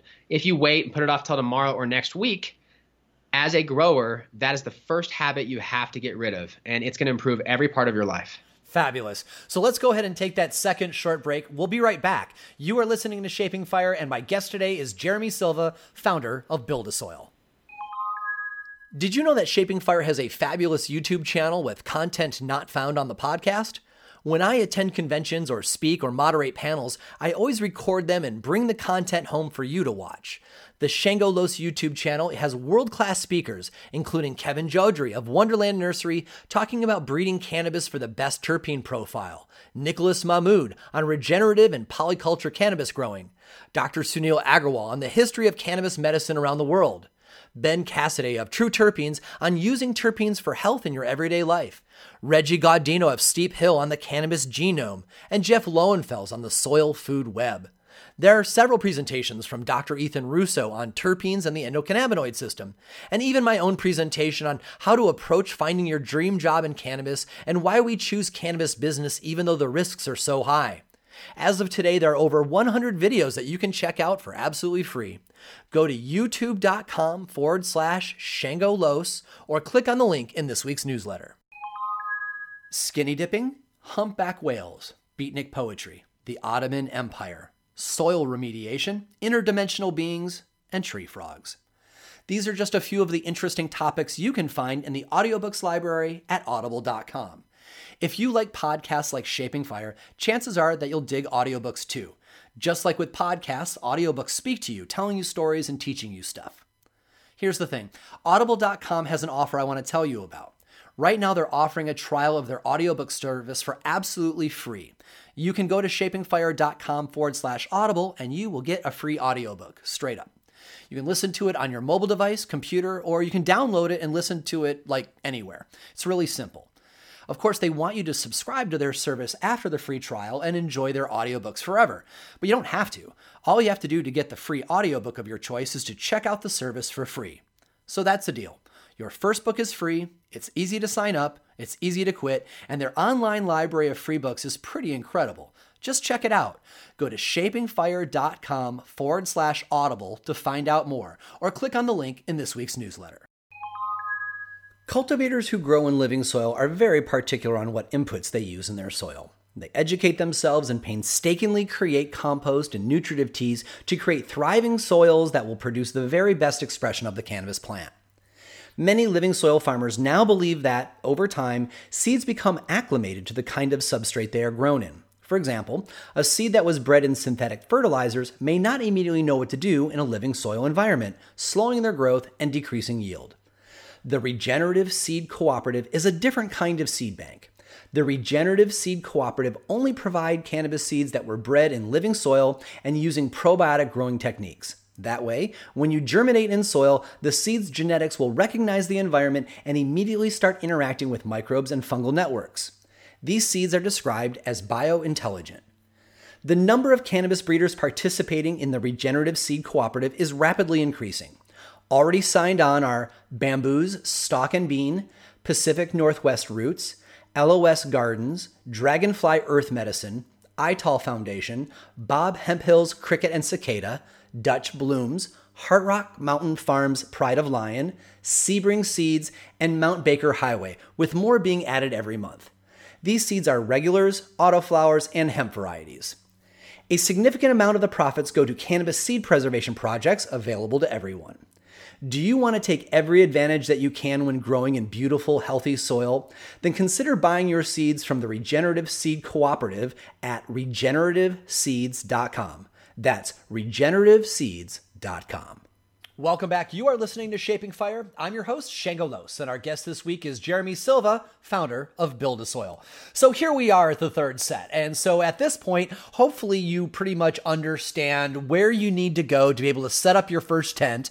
And if you've been listening and you have a tent, hopefully you have figured out some new techniques to kind of dial things in a little bit more, because, we tend to have our strong parts about tents and our weak parts, and we just need to constantly be actively learning. This last set is going to be about things that are going to be common to many, but folks getting into tents would probably consider them advanced techniques. So once you've got your tent up and running and everything we've already talked to up till now, you're feeling pretty confident about, I would say you could start to consider some of these 5 things that we're going to talk about. So Jeremy, let's talk about topping right off the bat, because I like what you said earlier, which actually kind of shivered me timbers when you're all like, oh, why don't you try moving the plant to flower as soon as you transplant? And for me, I'm like, the plant, it's so small, but I want a lot of buds, right? And you said, well, that way you're never going to run your plant into the light, right? And so I am one of those people who tends to let my plant grow a little, probably longer than I should, and then I'm dealing with it growing into light. And so for me, the only real solution I have is I top it while it's in veg and just like straight up cut it down. But this scares the hell out of just about anybody who first starts doing it. So please go ahead and teach us topping. Oh, that's great. So there's 2 things to consider when topping. I don't top and I don't like it, but I do use it in a couple instances. The thing that you hit the nail on the head with is, had you timed the flip to flower sooner, you would have not needed to top, which means that we burn nutrients and light we did not need. So it's more to consider than just the plant shape. Now, alternative to topping, there's other things we'll talk about where you can manipulate the hormones in the plant to provide the shape you're looking for, if that's the main goal of topping. Where I use topping is similar to you. I've overdone it, or they're mom plants, or whatever the case is, and I need to cut them back so I don't overdo it. That's not the advantageous way to top, but it's still the best way to manage your space. Now, most people, when they consider topping, they're looking at the ultimate way to increase yield. I know that yield is related to the canopy and the light. It's not related to having 2 tops instead of 1. The reason why 2 tops instead of 1 is more important is because your light is flat. So all that's important is filling the canopy. If you have the ability to put 100 plants in a small space, you'll have a full canopy. You'll never need to top. You can flower immediately. If you have 1 plant and it's got to fill your entire canopy, you might want to top from the beginning. There are 2 methods that I typically talk about. One is called the FIM, or fuck, I missed. And that's typically when you have the very top of the plant, it's new leaf that's protruding at the very top, when it's just being made and it is a 1/4 inch tall. You get in there with scissors and you barely nip it. Sometimes you'll get 3 tops out of that, the pinnacle of the FIM. Most of the time you get 2. And you're removing very little plant material, a very small wound, and you're not really stunting the growth of the plant. Alternatively, if you wait too long and you're like, oh, wow, I should have topped it, the plant is a little too tall and you're building like this candelabra up top that gets lopsided. And so now you have to go down several inches or even further to at a crotch. You don't want to just cut in the middle of a stalk because it will decay and it could be a wound. You want to cut near the crotch of a branch, and that will allow it to be a little healthier. And so what people will do, they'll cut the whole top of the plant off, thus calling it topping. And when you cut the whole plant of the top off, you're removing a lot of biomass that took time to grow. And now there will be 2 tops, but I would have preferred to just bend it. That way you get to leave all of that biomass intact and still get the benefit of the shape. And so topping serves 2 purposes. One is to increase yield by getting more branching. And the second is to reduce excessive plant size and slow things down. In the second category, if you have a small container, you've already burned through nutrients that should have been there for flower. So take all these things in consideration. In a large container, it almost doesn't matter. It just adds more time. And so, kind of top at will, but don't be scared. Like if you've got a whole bunch of plants and you're sexing them, or you got a mom, I'll bonsai it. I'll cut entire plants down to literally one little leaf on all the branches, and it'll grow back into a full raging mom plant within 3 or 4 weeks. So don't be scared. In fact, learn how far you can push it, but there may not be a reason to top depending on what your needs are. Yeah, that's a great explanation. And it's true. I'm normally topping because I'm like, oh shit, I've overgrown either my tent or my hoop or whatever, because, you know, I want my plants to be, I want to maximize my space, right? But I tend to get greedy, and then I have to top. One of the things I really like, though, is, you know, for the folks who are topping to maximize their space because they want to be able to get rid of that one primary cola and instead make multiple colas. When I first saw scrogging, I'm like, oh, this is the solution that I was really looking for. And for folks who have not come across it, and I'm sure you're going to explain it better than I am, Jeremy, but essentially you are going to stretch a net about a third of the way up from the bottom of the tent, and you're going to weave your plant as it's growing through this net. And the more your plant grows, the more you're going to weave so that your plants remain at a uniform height and they never grow up into the light. You can bring the light down to them. And so you've got this, you're creating this little field of big colas, and it allows you to maximize your space because you can weave them into the corners, and you can weave into empty space, and you've got all these colas that more or less are getting even light. What do you think? Was that a decent explanation? Yeah, great explanation. And that's the primary purpose of if in an indoor grow, your light is fixed and flat. To increase the yield versus that light, you'd want the flattest canopy possible from wall to wall, covering your tent. To do that, the only terminology I would avoid using is the term weave, in the sense that you don't want to go above the screen and then through the holes in your screen, because as the branches grow, it can cause a little bit of damage. And what I do is I pull and tuck.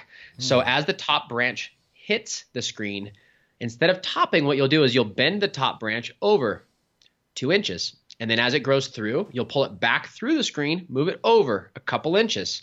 And what happens is the plant, it knows where the top of the plant is, the apical meristem, by sending these hormones there. And one of them that's talked about is auxin, and it's dominant there. When you top it, all of the hormones are now redistributed to the lower branches, and they shoot up in height. That's why people top. Most people don't know, though, that to get that effect of hormonal change, all you have to do is lower the apical meristem below one of the other branches. Gravity affects the auxin. It will lower it to the bottom of the branch. It'll curve back up on its own. So if you bend it away from the screen, all of the lower branches are going to shoot up on their own. Wow. And so it's amazing. You can not top, bend and bend and bend, and the entire plant you'll see the top from the middle of your container all the way to the side of the tent, but you'll also see every lateral branch reaching to the screen fully filled in. Now, if your top really gets away from you and it never bushed out, maybe because there wasn't enough nutrients or enough light and they were kind of bean poles, topping will speed up that process. So if everything's healthy and growing fast, all you have to do is bend it over. Now, if bending over is not quite enough, you need it to like really be lowered below the other branches so that the branches shoot up with those hormones. What we do is called super cropping. We will actually bend and pinch the stalk in 2 or 3 locations and gently bend it over, folded like a broken straw or a piece of cardboard, so that it flops. That will temporarily shift all the hormones to the lower branches until that top recovers in growth and resumes its place as the main top. If you do this every 3 or 4 days until all the lower branches are even, it will never go back to a top plant again. The top will now become the same as all the others. And if you're thinking about going into scrogging, this is absolutely something that is best taught with video. So it is. Yeah. There are so many scrogging videos out there.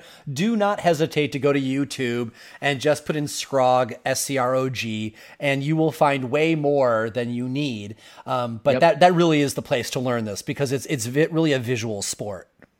So SCROG means screen of green. It was the technology used instead of the sea of green, coined by Michael Wolff-Siegel.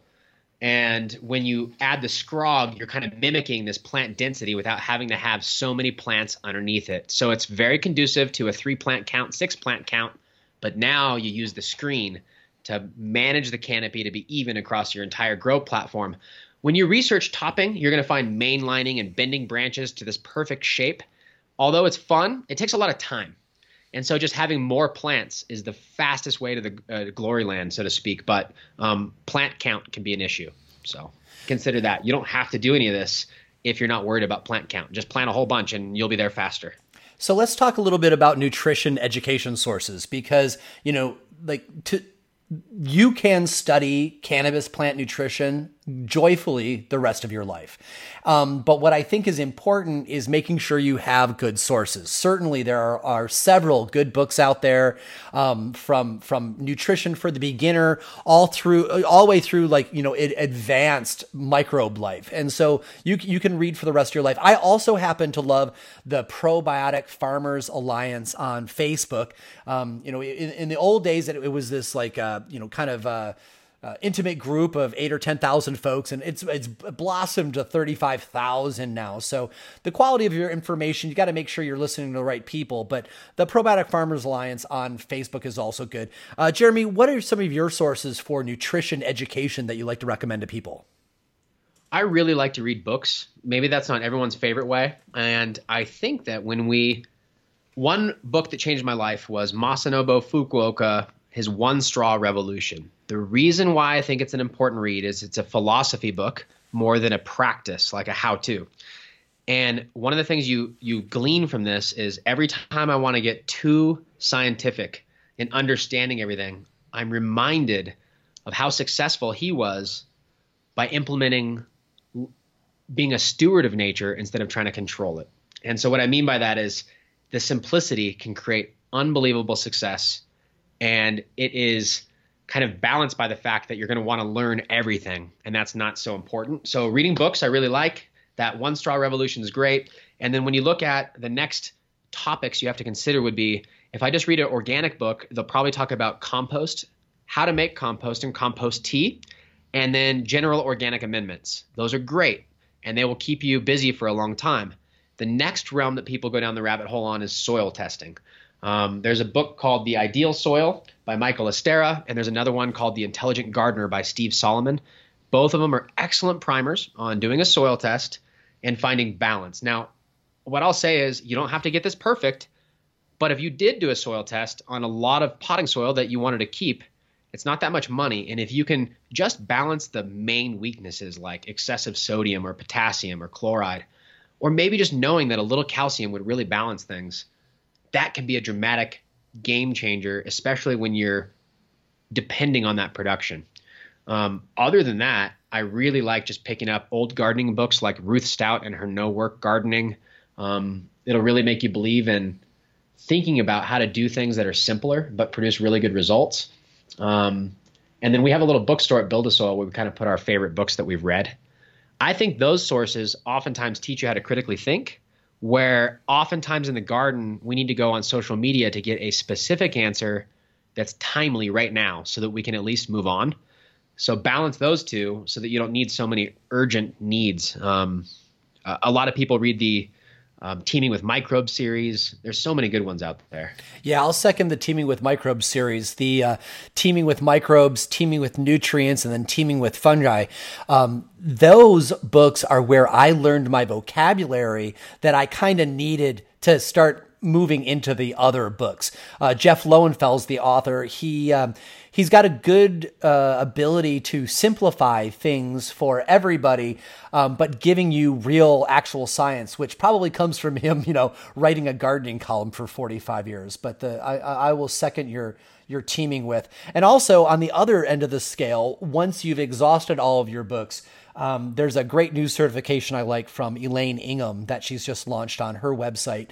It's a few $1,000s to do it, but it's the kind of education that once you have a certification, you could actually start, professionally, professionally consulting for other folks. So great. So there are a whole bunch of excellent nutrition resources for you to consider as you get more into it. Let's talk a little bit about polyculture. I think there's quite a few reasons why polyculture is fun. And for those who are new to the word, polyculture is just simply means you have more than one plant growing in your substrate. It's what nature is, right? All the plants are all growing together in the same soil. It allows them to communicate about what pests are present. It allows them to share nutrients and microbe life beneath it. But also when I have other plants that are in my tent, sure, I've got short grasses because I'm really into living green mulches because it keeps the top of the soil more moist. But really, I also just love flowers, right? The tent looks good when there are flowers in it. It makes me happier to tend it. What are your thoughts, Jeremy?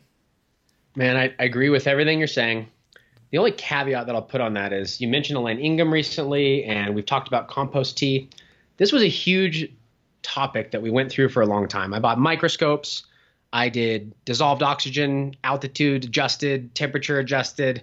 I've bought all sorts of different meters beyond that just to figure out how to make the best compost tea following Ingham and Tim Wilson and the Huseys and really going down the rabbit hole. And what I want to share with you, maybe incorrect, maybe I'll change my mind, but I think that if you implement regenerative agriculture and companion plants and cover crops and worms and predator mites, all of the biology will take care of itself despite you, and nature will find a way. That's how nature's done it forever. And almost like for instance, if you've seen that movie, The Littlest Big Farm, I think it's called. Yeah. When they wanted to get owls at the property to help with a problem they had, they just put up a birdhouse. They didn't try to construct an owl. And if you build the home for the microbes and you put in the cover crop and you use these practices that nature uses, you will have an unbelievable biology because we have so much control. We have a great environment, good inputs. It's going to be incredible. The only caveat to that is if you just overwater like crazy, you can go anaerobic. And there are some concerns there, but for the most part, if you use cover crop, it's going to be significantly harder to overwater. And you can leverage these tactics to help you. So I like cover crop because they're typically types of plants that fix nitrogen and improve soil. And there's a number of them you can research. All of them will work. Don't freak out about which one. Indoors, I will say the main limiting factor is try and find stuff like you don't want a 3-foot tall nitro radish that's going to grow in your container, right? You want maybe clover and grasses and things like that won't overtake. Worst case, if it takes anything over, just chop it down and feed it back to the worms in your container. It's not going to be a problem. We have a cover crop recipe that we made at Build a Soil. It's been really popular, but I would say that what led me to building that blend was having diversity. So we have 12 different seeds, lots of clovers and different things. Some people use one type of seed and find great success, but I think that building a biological community in there, diversity, and you'll have a really good result. Buy all your favorite seeds, grow radishes, grow lettuce.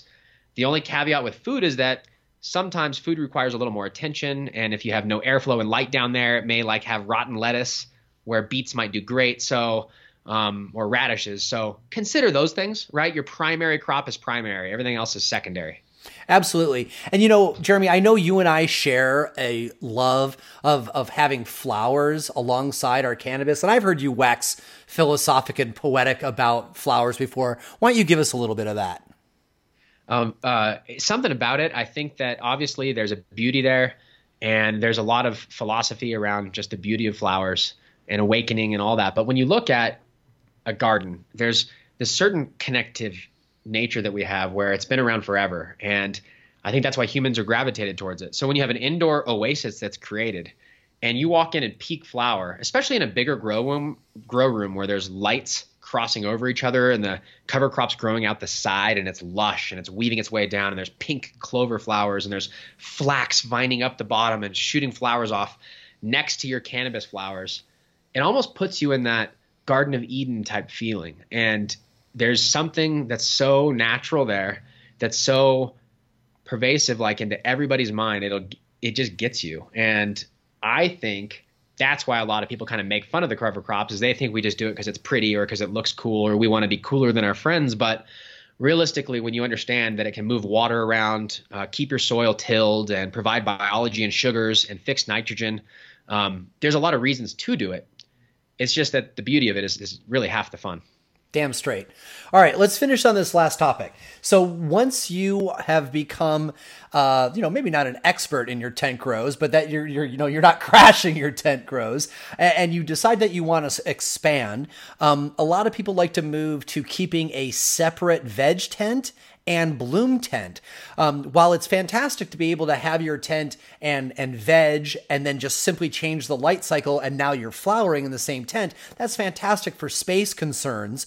But, if you are, say, for example, a patient and you need to be able to constantly be making cannabis oil for yourself to get relief, or, maybe if you're just like a serious toker, right, and you go through a lot of flower, a lot of people like to expand to a second tent and have one dedicated to vegging and keeping the cultivars that you like so you don't have to get cuts from your friends, and you can really hone, you can keep the phenos that you particularly like of seeds, and then your other tent is just constantly blooming, and that way you can harvest some plants while other ones are earlier in bloom. What are your thoughts on having two tents, Jeremy? I personally think it's the only way to go, and there's a number of key reasons you hit on. The first one is that this will take the focus off maximizing yield, because if you focus on maximizing quality, yield will come, especially cultivar dependent. Now, if you are only having one tent, that means that you're going to grow them to a certain size. You're going to turn the timer down to 12 hours a day or less so that it triggers them into flower.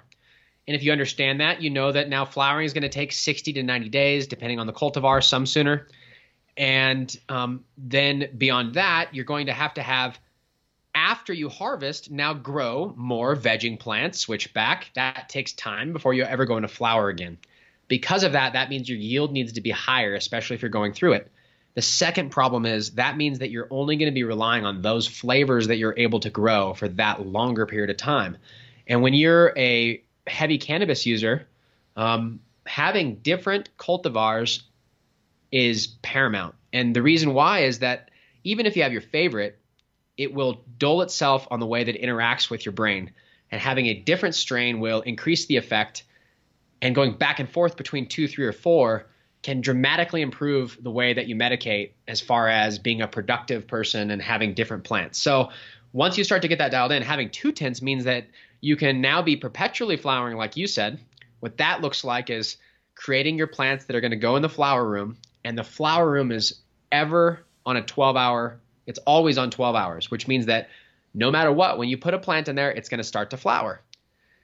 I will say that that's attractive because in your small space, you can have one finishing flower while another one is just starting.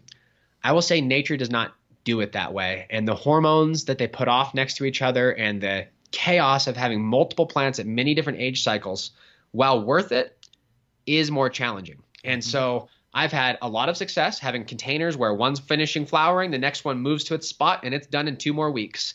And you harvest a plant every week or 2. Here's what that leads to.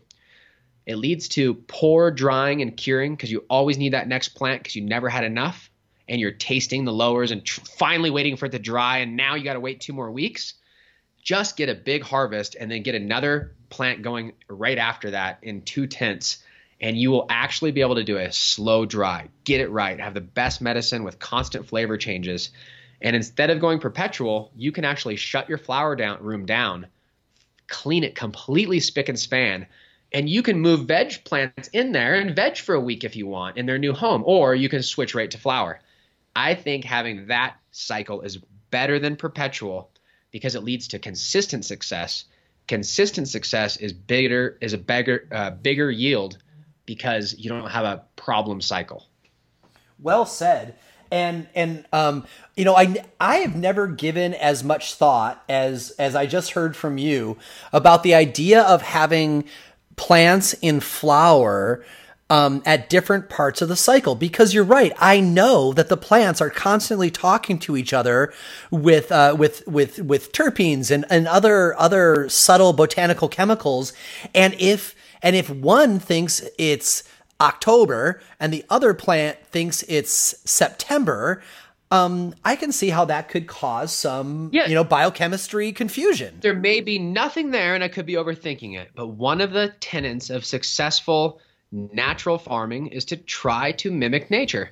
This invariably leads to the joke, well, why don't you just throw a seed in your backyard and see what nature does with it? And I've had success doing that. I admit we can be better stewards. So it's not just completely being blind to that, but there's something there when you start to observe nature and internalize that for your own benefit. So one last thing, what do you think about, now that there are decent autoflower seeds out there, what do you think about, if you have room in your veg tent to be running an autoflower in there as well? Since, if you've got your veg tent at 18.6, an autoflower is happy to grow up, mature, and flower in 18.6. It seems to be a good use of space if folks have got it. And I've tried it a few times and I like it. What are your thoughts? It's so much fun. Flowers everywhere. Yeah. Especially when it's ancillary. It's extra. It's not like what you have to be perfect. Now, autoflowers have come a long way. They're so much fun to grow. There's reasons for them. It used to be that people villainized them because they had to be basically hemp somewhere in its background, which supposedly would lower the potency, and I understand that. But now that we know more about hemp and we know more about plants, we know that this could be great. It could have more CBD right away in an autoflower and have this balance. But the challenge I had is you can't clone them, which means you can't keep your favorite if you find it, which leads to sadness sometimes. Yes, it does. Alternative to that, you might pop 100 seeds, and they could every single one of them might be a 3-ounce plant, the next one might have 1 gram.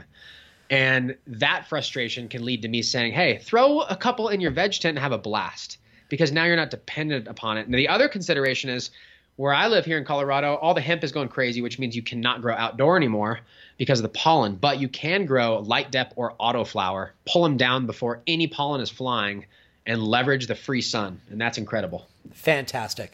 Well, Jeremy, this has been a really great episode. This is a beautiful snapshot to get people going in tents. Thank you so much for sharing your time and vast experience with us. Oh, you're welcome. This is really fun, and a lot of times in the day-to-day, you forget how many of these questions were really the most important thing when we first got started. Yeah, absolutely.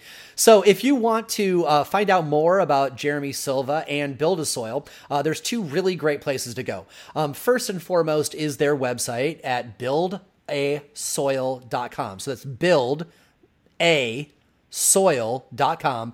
And then I got to tell you, Jeremy's Instagram is easily one of my favorite 3 in the whole scene, because he spends a lot of time doing videos from the shop with these fantastic side-by-side tent grows. I learned so much, and I learned so much I'm doing wrong from these videos. I highly recommend that you check out their Instagram at Build-A-Soil. And he also let me know that coming up here in March, he's got a 12-episode series, actually very similar to this episode you're listening to, where he's going to go through all the key aspects of building a tent. And I believe that they're all like 30 minutes or so each. So that's buildasoil.com and at Build-A-Soil on Instagram. You can find more episodes of the Shaping Fire podcast and subscribe to the show at shapingfire.com and on Apple iTunes, Stitcher, and Google Play. If you enjoyed the show, we'd really appreciate it if you'd leave a positive review of the podcast wherever you download. Your review will help others find the show so they can enjoy it too. On the Shaping Fire website, you can also subscribe to the weekly newsletter for insights into the latest cannabis news and product reviews. On the Shaping Fire website, you will also find transcripts of today's podcast as well. For information on me and where I will be speaking, you can check out shangolos.com. Does your company want to reach our national audience of cannabis enthusiasts? Email hotspot@shapingfire.com to find out how. Thanks for listening to Shaping Fire. I've been your host, Shango Los.